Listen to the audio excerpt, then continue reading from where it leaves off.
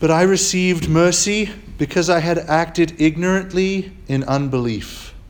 1 Timothy chapter 1, verse 13.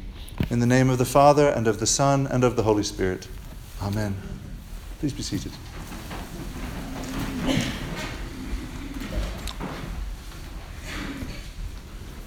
Not all sins are the same, and not all sinners are the same.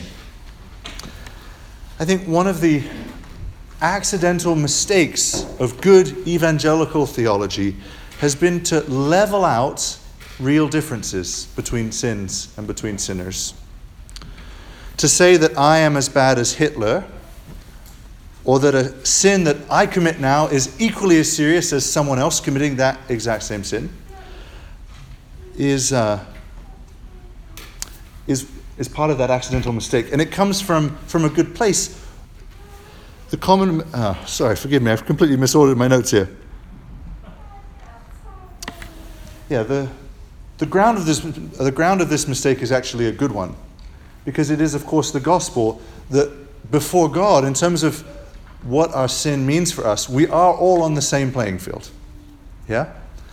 That because of our sins, none of us is worthy of heaven. In fact, the great justice of God tells us that because of our sins, all of them, big or small, from Hitler down, right, to our sins, we all would actually deserve rightly to be put away from God forever. That's true. That's the gospel. That no one ever earns heaven by being good. Heaven is always freely given by God. That's the gospel truth. But it doesn't mean then that all sin is the same or that all sinners are the same. We see actually throughout the New Testament that there are distinctions made. The most famous being St. John in his first letter, chapter 5, says, he makes the famous distinction between sins that lead to death and sins that don't lead to death. So two kinds of sins presented to us there in 1 John. St. Paul, in the verse I began with, partly excuses the seriousness of his former sins because he says they were done in ignorance. I had acted ignorantly in unbelief. And he later, in 1 Timothy, contrasts that with these false teachers who once knew the gospel of Christ and have wandered away from it, and points that out as being much more serious than what he had done in ignorance. So just to offer some traditional definition, which I hope to unpack. Traditionally, the church has understood that the seriousness of a sin is caused because of two different things. One, how conscious and willful it's committed. And then the second is how serious is the act itself. So these things are fleshed out for us all the time in the scriptures. Think of the reading we just heard from Exodus. Right? The Israelites had made this golden calf and they worshipped it.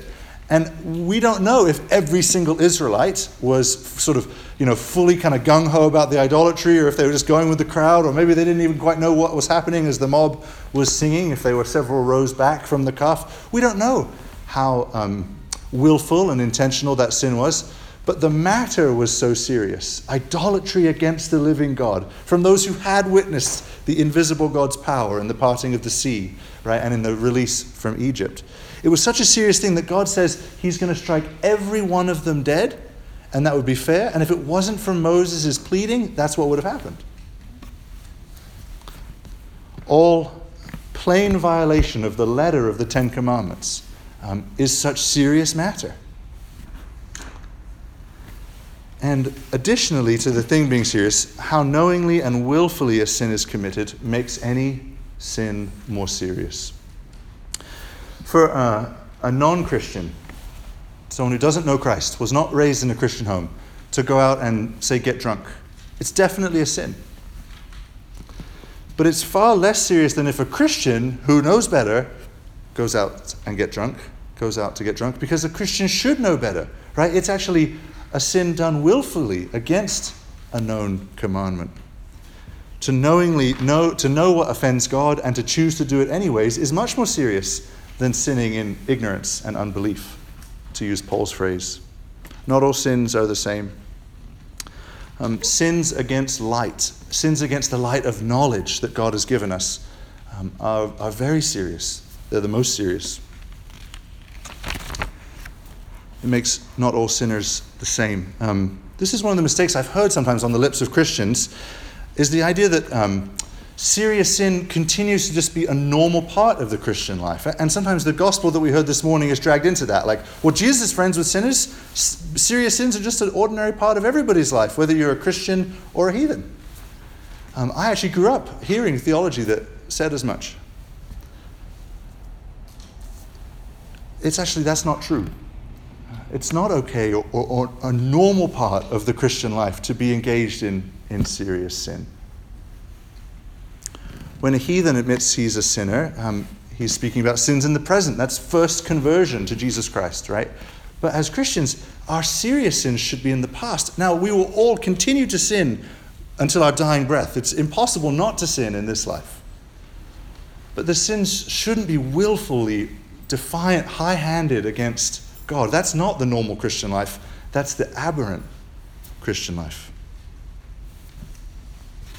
All of mankind, Christians and non-Christians, are sinners. We're all in the same boat in that category, but we shouldn't just make peace with serious sin in our lives as Christians. How can we who have been shown infinite mercy and know it, we who've heard the gospel of Jesus Christ, who've received it by faith, who've received the Holy Spirit and become temples of the Holy Spirit, just make peace with just assuming that our life is every bit as sinful as a heathen life? To sin against light is very serious. And I'm saying all this not from some high horse. This is actually part of my story. That despite knowing the gospel, despite knowing God's clear commands, I have on multiple occasions willfully chosen to disobey God's commandment, and that makes my sin much more serious than the sin of a heathen who doesn't know better, because I knew better. I knew what God wanted, and I decided I would follow my own impulses anyways. I cannot claim, like St. Paul, that my sins were done ignorantly and in unbelief. I was knowing and believing, and I still chose to sin, which makes my sins very serious. Paul didn't know better, I did, and perhaps you're in the same boat. I think we haven't been helped by sort of the lowering of the bar of what the Christian life can look like by so much of contemporary preaching. What's to be done then about the fact that as Christians, perhaps you like me, have serious sin, willful, knowing sin in my life as a Christian? What's to be done? Well, thanks be to God. For however serious our sins are, we have a serious Savior, right, who offered a serious sacrifice. We have a prophecy of this in that story we heard from Exodus, right? Moses' priestly intercession for the people of God spared them, even though their sin was very serious. And we have a priestly intercessor, the great high priest, Jesus Christ, who offers us mercy even in the face of serious sin. In fact, just to be really clear, no sin is too serious that it can't be repented of. And if we are repenting, there is nothing that God's mercy cannot cover and cannot forgive. It's one of the lies of the enemy Martin Luther struggled with. I love that in God's providence how all these things fell together, that we sung Martin Luther's hymn, A Mighty Fortress, because one of the lies that the enemy whispered in Martin Luther's ear was, your sins are too bad to be forgiven. And that's a lie which actually faith overcomes, to say, no, I disbelieve Satan and I believe the word of God, that the merits of Christ are sufficient. Yes, my sins are very serious, but Christ can still forgive me. He still has accomplished all the mercy I would need in his death on the cross. No sin that can be repented of is unforgivable. But to whatever degree our sins have been serious, our repentance should be likewise serious. Not that we earn mercy by repentance. We don't earn heaven. We don't earn mercy. It's the free gift. But serious repentance is just proportional to serious sin. St. Paul admitted that he sinned in ignorance, and yet he still calls himself the chief of sinners. Who here earnestly, without sort of pretense, could say, yes, I am the chief of sinners? I couldn't. I still don't reckon my sins to be as serious as they really are. Paul sinned in ignorance, and yet he still lived a life where he endured hardship patiently and added hardship on hardship by buffeting his body, striving to work out his salvation with fear and trembling. If us who have, unlike Paul, if we've sinned knowingly, how much more serious should we take the labor of repentance?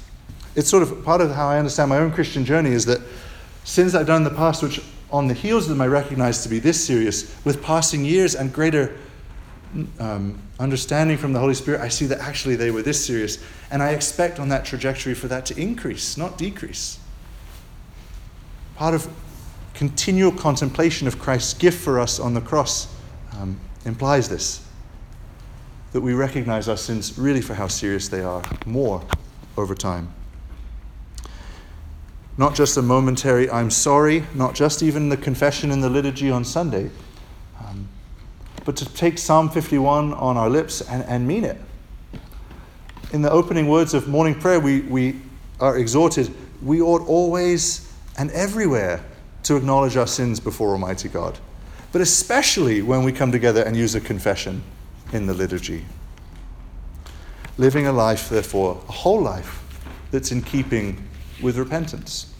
And I think this is sort of the great labor. This is what sort of, for me, what I understand to be kind of the frontier of striving to work out salvation with fear and trembling, is bringing the many, many choices of daily life in to be in keeping with a life that is sincere about repentance, in how I spend my money, in what I eat, in what I do for fun, and saying, is this in keeping with a repentant life?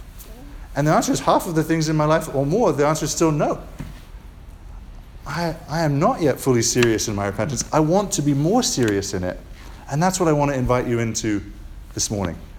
To see that as a trajectory that I believe the Lord calls us into. If you have knowing and serious sins on your Christian conscience, to strive to seek out repentance more seriously and to ask for God to guide in that path, to increase contrition in the heart and a life, the outward acts of life, to be more in conformity with a serious repentance.